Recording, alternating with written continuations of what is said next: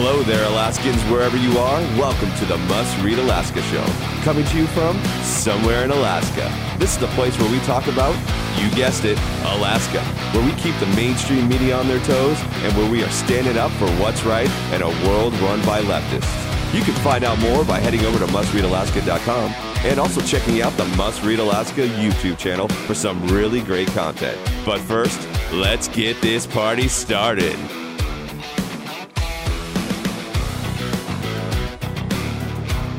Thank you, Scott. Hey, what's up, everybody? Welcome aboard Must Read Alaska, coming to you from somewhere in Alaska. Happy New Year, everybody. We have a great show for you today. And before we get started, if you like this podcast, if you love freedom, and if you believe in the Constitution, then why not give us a 5-star review? And if you have time, give a comment in the comment section too. We really do want to hear from you, and we'll get feedback. It just makes us better. We can take it. So if you really, really like Must Read Alaska, hit the donate button at the mustreadalaska.com website, because we are reader-driven and listener-driven conservative news project about Alaska for Alaskans, and we're keeping the mainstream media on their toes every single day. I'm Suzanne Downing, and you know my co-host, John Quick. He's on the other mic in Nikiski. He keeps us current on all things Kenai. Scott Levesque is our producer in Anchorage, and you can hear Scott on Wednesdays on the Wednesday edition of the Must Read Alaska show, which he's hosting and doing a fabulous job of. Great show last week, Scott, covering the big stories of the year. Now, we've got a lot going on in Alaska. It's minus 9 degrees in Fairbanks and 37 with wet snow and rain in Juneau. And John, it looks like it's perfect weather on the Kenai, about 21 degrees. What is going on the Kenai Peninsula? Hey, Suzanne, John here. The Kenai Peninsula could soon see kids go back into school. That is the big to-do on the peninsula. And the school board superintendent, John O'Brien, may have kids start again on this coming Monday. So I think that's the 11th or 12th. You heard it first here, people. But kids going back to school. But here's the thing: is the parents are very skeptical because they've seen schools on the peninsula open, close, mask, no mask, open for half a day, only open for kindergartners, only open for preschoolers. And so the majority of my friends, the majority of folks that have felt disenfranchised by this school board superintendent, they're not putting their kids back in school. The parents that have kind of shifted their schedules to be homeschooled, they've withdrawn their kids. They're not going to put their faith back into a superintendent that's done 17 different smart plan programs in the last 7 months to just have their kids be in school for another couple weeks. So how many people are we talking about who've just basically dropped out of the school district for in school and just gone to homeschooling? It's the most significant drop in count. You know, they count the kids every October for how much money they're going to get from the feds and the borough and the state and all this kind of stuff. And we've had the biggest significant drop, this season than any other recorded year from when they started counting. I think we dropped 17% total in kids attending any school in the Kenai Peninsula Borough, public school. And I think we'll see those numbers continue to go down. And I also think that we're going to see a big push in the Kenai Peninsula Borough. And if you live in a conservative district like Palmer, Wasilla, or Fairbanks, take a look at what the Kenai Borough is going to do come May and June. They are going to, mark my words, in a sense, defund public schools for the amount of nonsense that has happened. The Kenai Peninsula Borough only has to fund schools to the tune of $30 million. They give the schools $52 million every year. They give $20 million over what they're mandated to do by borough code. And I bet you will see them go back to that original formula. They're only required by law to give them $30 million. And there will be a huge case made to stick to that formula as opposed to giving them $20 million more with a bunch of schools that are closed. Hey, are you giving me a news tip there? Because that sounds like news to me. So you're telling me that at some point with this lower enrollment, they're going to see lower tax receipts. I mean, obviously, the borough is not going to have as much money. So anyway, right, the borough is going to take a hit just economically. It didn't do that badly over the summer because Alaskans still came down to the Kenai. In fact, Alaskans like coming down to the Kenai when there are not a lot of tourists from out from out of state. But are you saying that that there may be a budget cut coming for the Kenai School District? I think the rumblings are that there will be attempted budget cut. Just in the folks that I've chatted with that are kind of in the know, whether it be folks that show up to assembly meetings or show up to school board meetings or whatever, what have you, there will be, I think, an attempt to course correct the current situation, which is give the school just a big pile of money, $52 million, and not have any accountability, any metrics, any, or even be open for that matter, and just expect to get $52 million every single year. It's not going to happen, especially when they go tell all the conservatives on the Kenai Peninsula Borough to go pound sand. And the superintendent said, quote unquote, on the radio, I'm not going to listen to parents that are picketing on the side of the streets.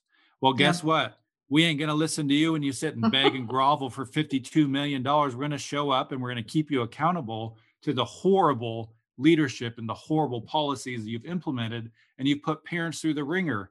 And I don't care if it's your last year, there will be consequences for horrible actions in the form of defunding. Spoken like a true parent there on the Kenai. Well, okay. Tell us how you really feel about that. Hey, let's talk about some of the other big stories coming on up from around the state and the nation. That's what our listeners are here for. And again, we appreciate everybody who's tuned in. It's a huge week here in Alaska and across the nation. I don't know if you watched during Sunday when it was the 117th Congress actually gavelled in. The clerk of the House there, they conducted an election for their speaker, and Nancy Pelosi was made speaker again, and that's not good news for Alaska.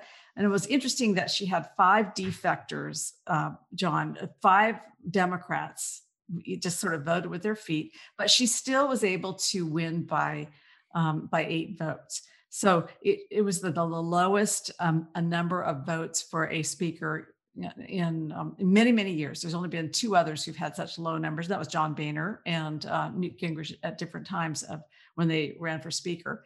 And she's not coming in with a mandate. And I find that really interesting, but it was fascinating to me to watch AOC, the squad leader, come in at the end and with her squad members and kind of vote out of turn, but sort of vote at the end to let Nancy Pelosi know who was really in charge. And so it was made for fascinating drama yesterday. And I don't know if you saw the clip that we put up. I guess you did see the clip we put up on our YouTube channel where Don Young was swearing in the speaker. Why don't you tell us a little bit about what that was like? Yeah, I think, unfortunately, Nancy Pelosi is not woke enough for the woke crowd. And, no. Everybody will be canceled eventually if you try to play the woke game, because eventually you are going to be using words or pronouns or telling a story or whatever that's going to insult somebody. And you're going to end up on the front page of the news as the worst person ever. And that's what we see here. The day that Nancy Pelosi is not liberal enough for these certain folks is ridiculous, because it's they're going to be eaten by their own folks, which have fun with that. We'll make them lay in their own bed with that. But absolutely. Don Young did swear in Nancy Pelosi, and for folks that are giving Don Young a bunch of crap for this is a role that the dean of the House does. This is not something that Don Young is like really wanting to swear in Nancy Pelosi and can't wait and counting down the days till he gets to do this. This is something that comes with the responsibilities of the dean of the House. And I love the way he did it. He says, this is not quote verbatim, but he basically said, if we have a disagreement, let's go have a drink and talk about it. Yeah. As opposed to putting it on the front page of every, major media in the country. And I think that that's some of the things that people really like about Congressman Don Young, is that he brings back a sense of old schoolness that I think is missing in today's day and age, where people they could agree to disagree and they could talk about things and work them out, as opposed to disagreeing with somebody and cancel culturing them like we see every day here in America. Well, yeah. Don Young did take a moment to say let's work in the spirit of bipartisanship. My question is, did he miss an opportunity to have some really soaring rhetoric right then? I mean, he could have really, I feel like he could have done a little bit more with the time he had, swearing in Nancy Pelosi, sort of calling people to a little bit higher purpose. But he did his Don Young best, and he called on everybody to kind of work together, hold hands, and talk to each other. And I noticed that around the House chambers, all of the Democrats stood and clapped for him, and the Republicans sat on their side. And they just kind of sat there. So the way the media reported it was that he received a standing ovation from the House. Well, no, if I rewound the tape, it wasn't the whole House. It was the Democrats. They want the Republicans to work in the spirit of bipartisanship, which means they want them to do it the Democrats' way. Speaking of which, they passed a whole new set of rules. And so the U.S. House has under Nancy Pelosi, their first order of business was to, after they swore themselves in, took the oath of office and promised to defend the Constitution against all enemies, foreign and domestic. They then passed their set of rules, and their set of rules is absolutely mystifying. They have said that you may not use words mother or father, no founding fathers anymore. The federal government can't refer to the founding fathers. You can't refer to fathers, mothers, or sisters, brothers, stepsisters, stepbrothers, fathers-in-law, uncles, aunts, first cousins. Nephew is not used anymore. Niece is not used. Husband and wife can't be used in federal law. And so basically anything that indicates a gender is canceled, including you can't refer to a sailor as a seaman. You have to use the word seafarer. And a chairman can't be a chairman. He has to be a chair. And in fact, I noticed that the Office of Ombudsman is now going to be the Office of the Ombuds, because like they're buds or something, but they're not budsmen. So they've really gone off the deep end with this. But then you kind of you pull things back a little bit and look at what Nancy Pelosi has on her Twitter feed. And did you see what she has on her Twitter feed? I did, and it is amazing. Yes. She calls herself grandma. Yeah, it's, these people, they are ridiculous and ludicrous. The average person that lives in Alaska, and I think a lot of the average Democrats, I have family members that are Democrats, blue dog kind of Democrats, they're going to think this is the most dumbest, stupidest thing in the freaking world. I mean, just think of if they're going to be able to do this, just think of the craziness that they're going to be trying to do. And what they do is they owe all these woke groups, all these woke people, all these, nonprofits that stuck by them, and these special interest groups that were rallying and destroying America before the elections. They owe all these people all these things. And so we will continue to see over the next 6 to 9 months that they're going to have to fulfill some of these promises, this being one of them. This is the most ridiculous thing I've ever heard or seen in my life. The fact that you can't say founding fathers or talk about a father or talk about a grandmother, show respect to your own mother or father on the Senate floor, the House floor, wherever the heck they're going to ban this thing. This is anti-American. So when she swore in that she would protect us from foreign and domestic people, well, somebody needs to step up and say, we actually need protected from you because your policies are ludicrous. They're anti-American. They're socialist. They're everything that America does not want to stand for. And we're going to protect you from yourself. And we're going to put you in a corner for a while. But nobody will do that because, God forbid, we have any freaking common sense in America these days.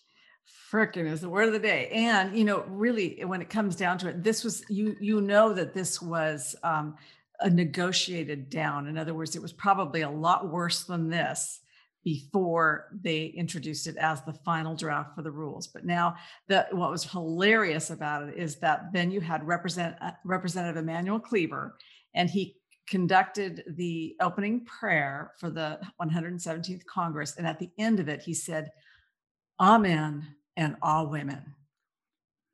And it's like taking it to Saturday Night Live level when you do that, because he's acting like the word amen has to do with man. It has nothing to do with man. It's a It's a Greek and Hebrew word that means truly or it is so. And that's what it says, make it so, it is so.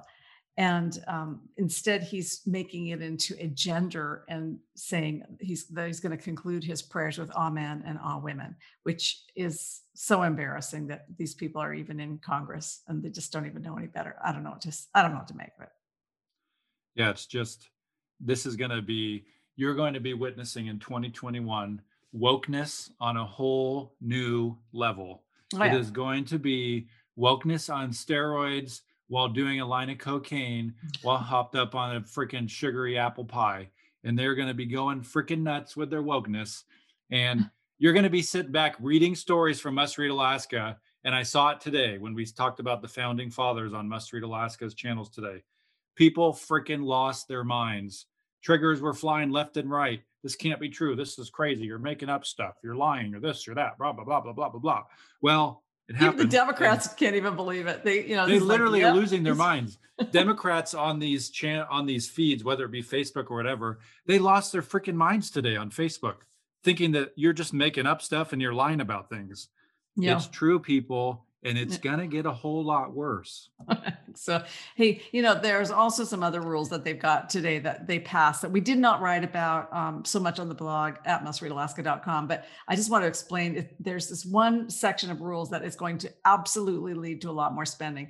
Now, it's a rule that grants exemptions, big exemptions from any kind of spending controls for legislation. Now, what happens is if there's legislation that's related to the COVID pandemic or climate change, then the House Budget Chairman, Democrat John Yarmouth from Kentucky, he has authority to actually adjust the cost estimates for bills. Oh gosh. So basically, he can increase any bill that has to do with COVID or climate change.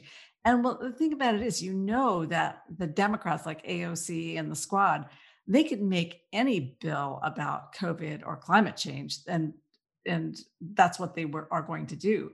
So this new rule that they're passing, they passed today, has so much wiggle room for overspending. It's just fascinating that you thought that we had some grown-ups in the room because the Democrats won by a very small minority this time. They have a very slim majority in the House, and yet they seem to be going the other way. They seem to be getting a little bit more radical. I kind of thought maybe Speaker Pelosi would have gotten the message and just gotten to be more moderate, but it's just not working. And then, you had Don Young saying nice things about Nancy, but I'm sorry, Nancy's not nice. And she's not going to be listening to Don when he asks her to be bipartisan. She has the gavel, and this is a situation where winner takes all. And that's what we're up against. And all of this kind of hangs on what's going to happen in Georgia tomorrow. And tomorrow, of course, is Georgia's 2 runoff elections, and that's for the Senate. And so obviously the Democrats have the House, Democrats have the presidency at this point, from what we can tell. And if the Republicans lose the Senate tomorrow in Georgia, we'll be in a little bit of a whirl or hurt. So that's kind of what I'm looking at.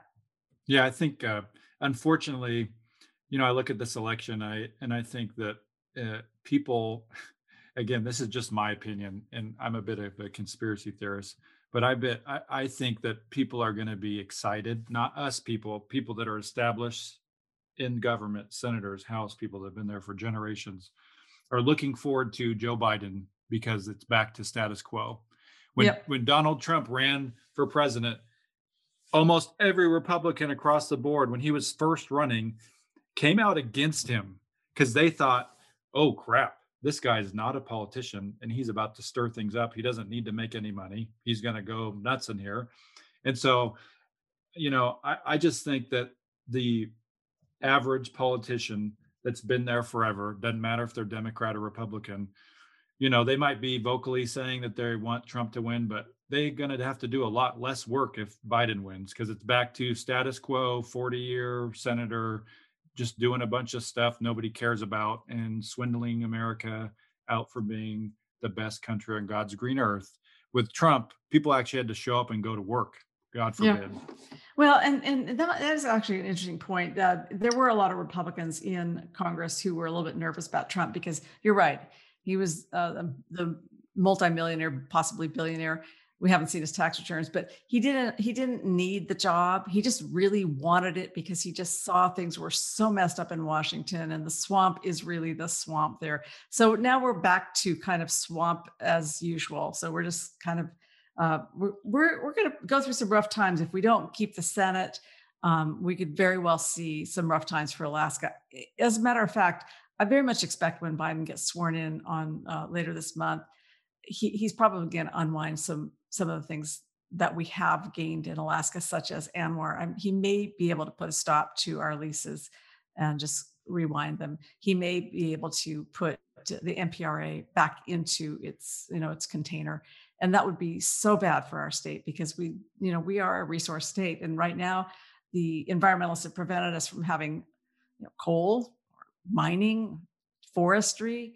And so all we really have left is, well, we can be a tourist attraction. We can just be a pretty place where people down south can come and look at. But we'll be a little Appalachia if Biden has his way. So what else caught your eye in today's newsletter? What were you looking at?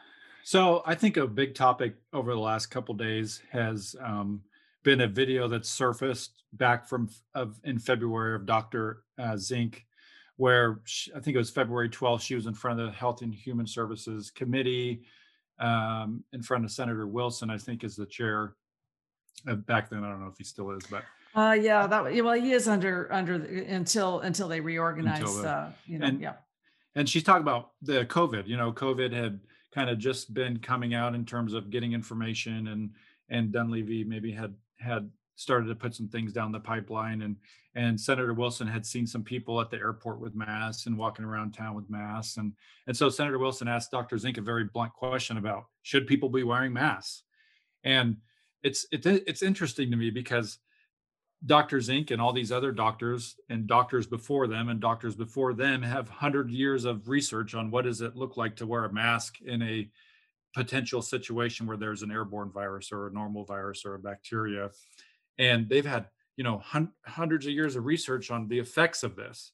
And all that had no when she answered this question to me, it was not filtered through a political lens because we hadn't really been crazy about masks at this point. It was February. And so she says, when asked about should somebody wear a mask around the airport or somebody that's not sick, she says a mask is a wet, moist environment that's collecting viruses and bacteria.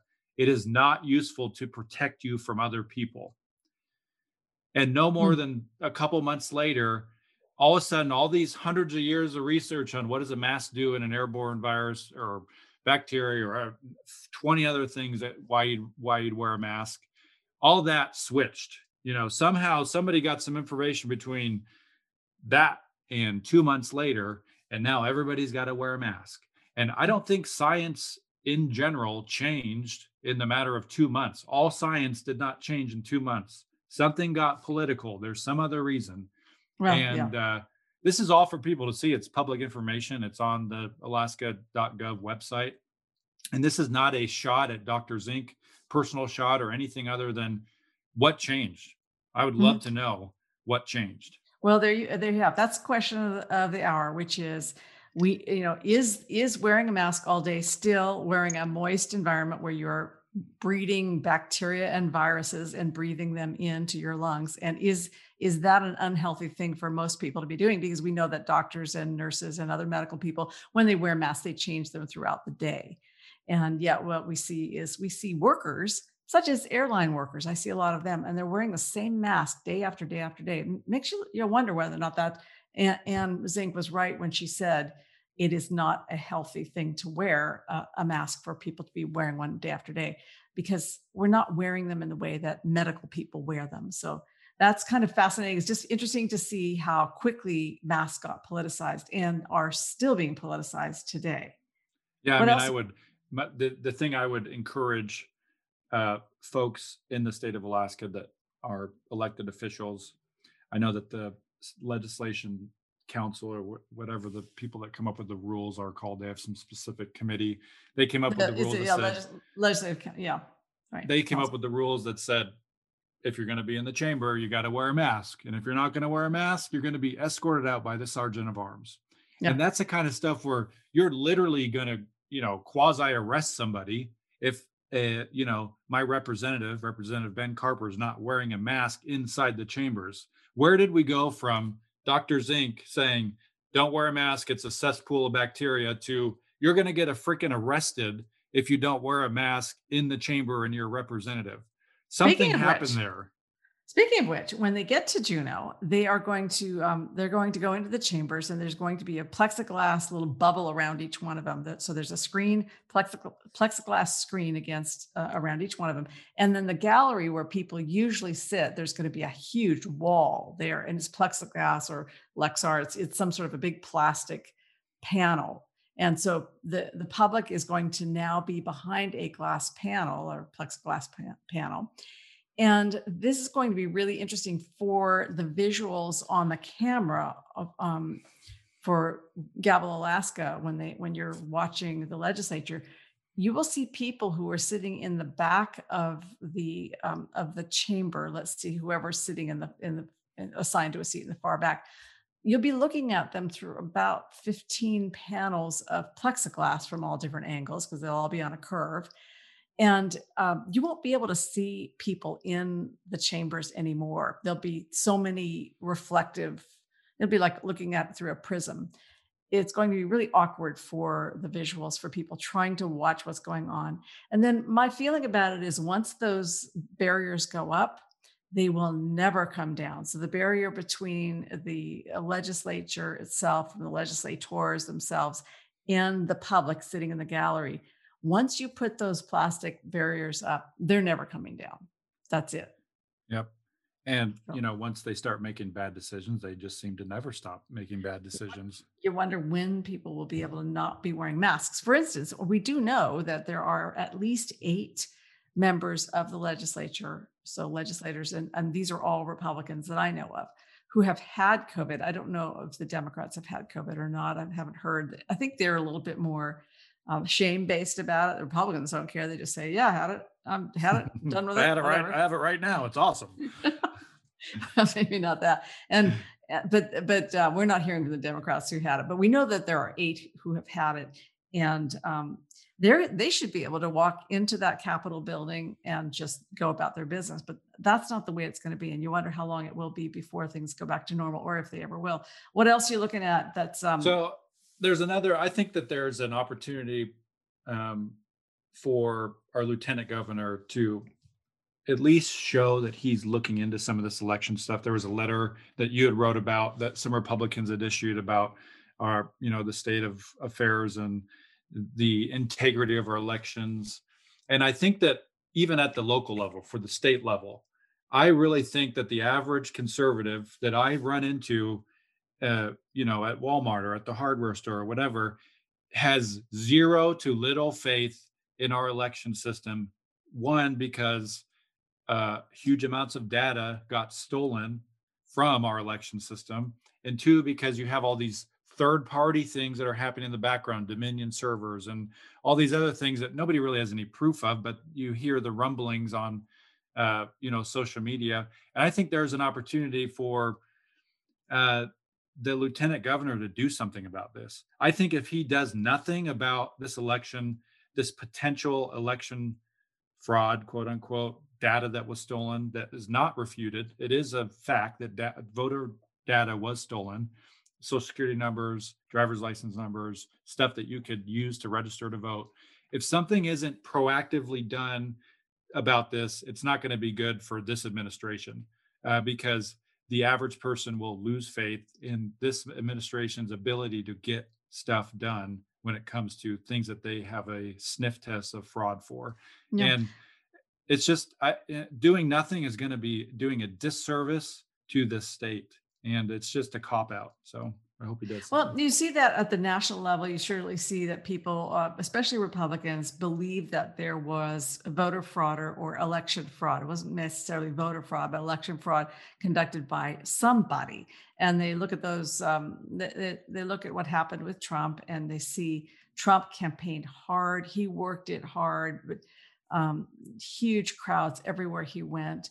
Biden stayed in his basement, said he didn't really need to campaign, and then magically got more votes than any candidate in the history of the United States. A lot of people kind of have some doubts about that. Between 65 and 80% of Republicans, depending on which poll you look at, believe that the election was stolen. And in the local level, I do think that that Republicans are really concerned about ballot harvesting and in our state, and would like to see a little stronger effort made to, explain what happened, take a look at it, put together a commission or something, especially because ballot measure 2 was able to pass due to, I think, the efforts of such heavy ballot harvesting, and then no voter ID needed for all the mail-in ballots. That was a very big deal. What else are you looking at before we go? We have time for maybe one more story. Maybe one more story. Well, I think that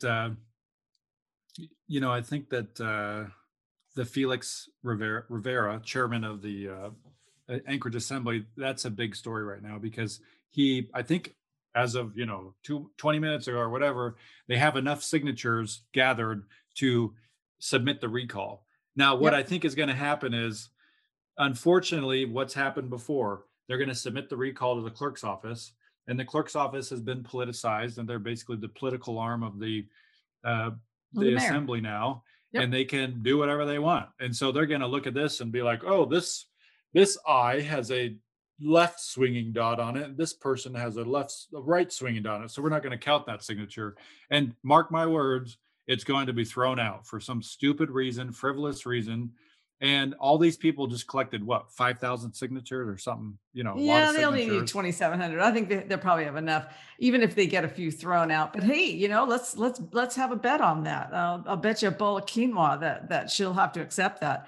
But I think that what'll happen is that Felix Rivera is going to take this to court, and we have a pretty liberal court, and where the courts have certainly allowed the recall against Dunleavy to go forward, I think the courts will find reason to stop the recall of Felix Rivera, and we would like to see that. I'd really like to see this recall go to the ballot in April, because I think that we need to send a message to our assembly here in Anchorage that pretty much had enough. We're not going to take it anymore. They did a great job collecting signatures yesterday at the Golden Lion Hotel there on 36th and New Seward Highway. They had like 300 cars drive through and sign. And then today they were at Kreiner's Diner, another real hot location. And people were able to go and sign the recall petition and grab a bite to eat. And then I believe they're turning those signatures into the clerk tonight. And so that'll be really interesting. And we'll get a report up on Must Read Alaska tomorrow, which will be Tuesday. And so for readers, just check back tomorrow, because we're going to have a lot more news about that, plus things going on in Washington, D.C. with the president. Obviously, Georgia is such a huge issue tomorrow. We'll be reporting on that as well. And John, before we go, we need to remind our listeners about a couple things. We do. We want to remind them that we have a Must Read Alaska app. If you have an iPhone or an Android phone, just go into that iTunes store or Google Play store and type in Must Read Alaska. It's a free app. We worked on it, put a lot of hard blood, sweat, and tears into it. If you like that app, if you download it, you have a good time, please leave us a review. It helps us out. We do have a podcast, a Must Read Alaska show you're listening to right now. And you can download that on iTunes, Spotify, Google Play, Amazon, you name it, where it can be found. If you think you can find a podcast, we're probably there. And, we're on MeWe, we're on Parler. And we're also on YouTube with our podcast now too, right? We're posting it up on YouTube. And John's got the podcast that he anchors all by himself on Wednesday, so people can catch it twice a week. Yep. Scott's got the Wednesday podcast. He's on there solo. Sometimes he has some guests, but it's very spicy. So tune in and listen to Scott. He'll keep your days going, and he'll put a smile on your face with his take on what's happening in Alaska. So very good. Well, thank you, John Quick, and thank you, Scott Levesque. I love working with you guys. If you're a supporter of Must Read Alaska out there, thank you so much for listening. And your support's really making this possible for us to stand up for what's right in Alaska, report the conservative side of the news. Don't forget about the donate button there on the right side. And that allows us to stay strong, thoughtful, independent, all the good things against the blue wave of the liberal media out there, the activist media. Until next week, we're signing off from somewhere in Alaska. See you Wednesday, right here on the Must Read Alaska Show.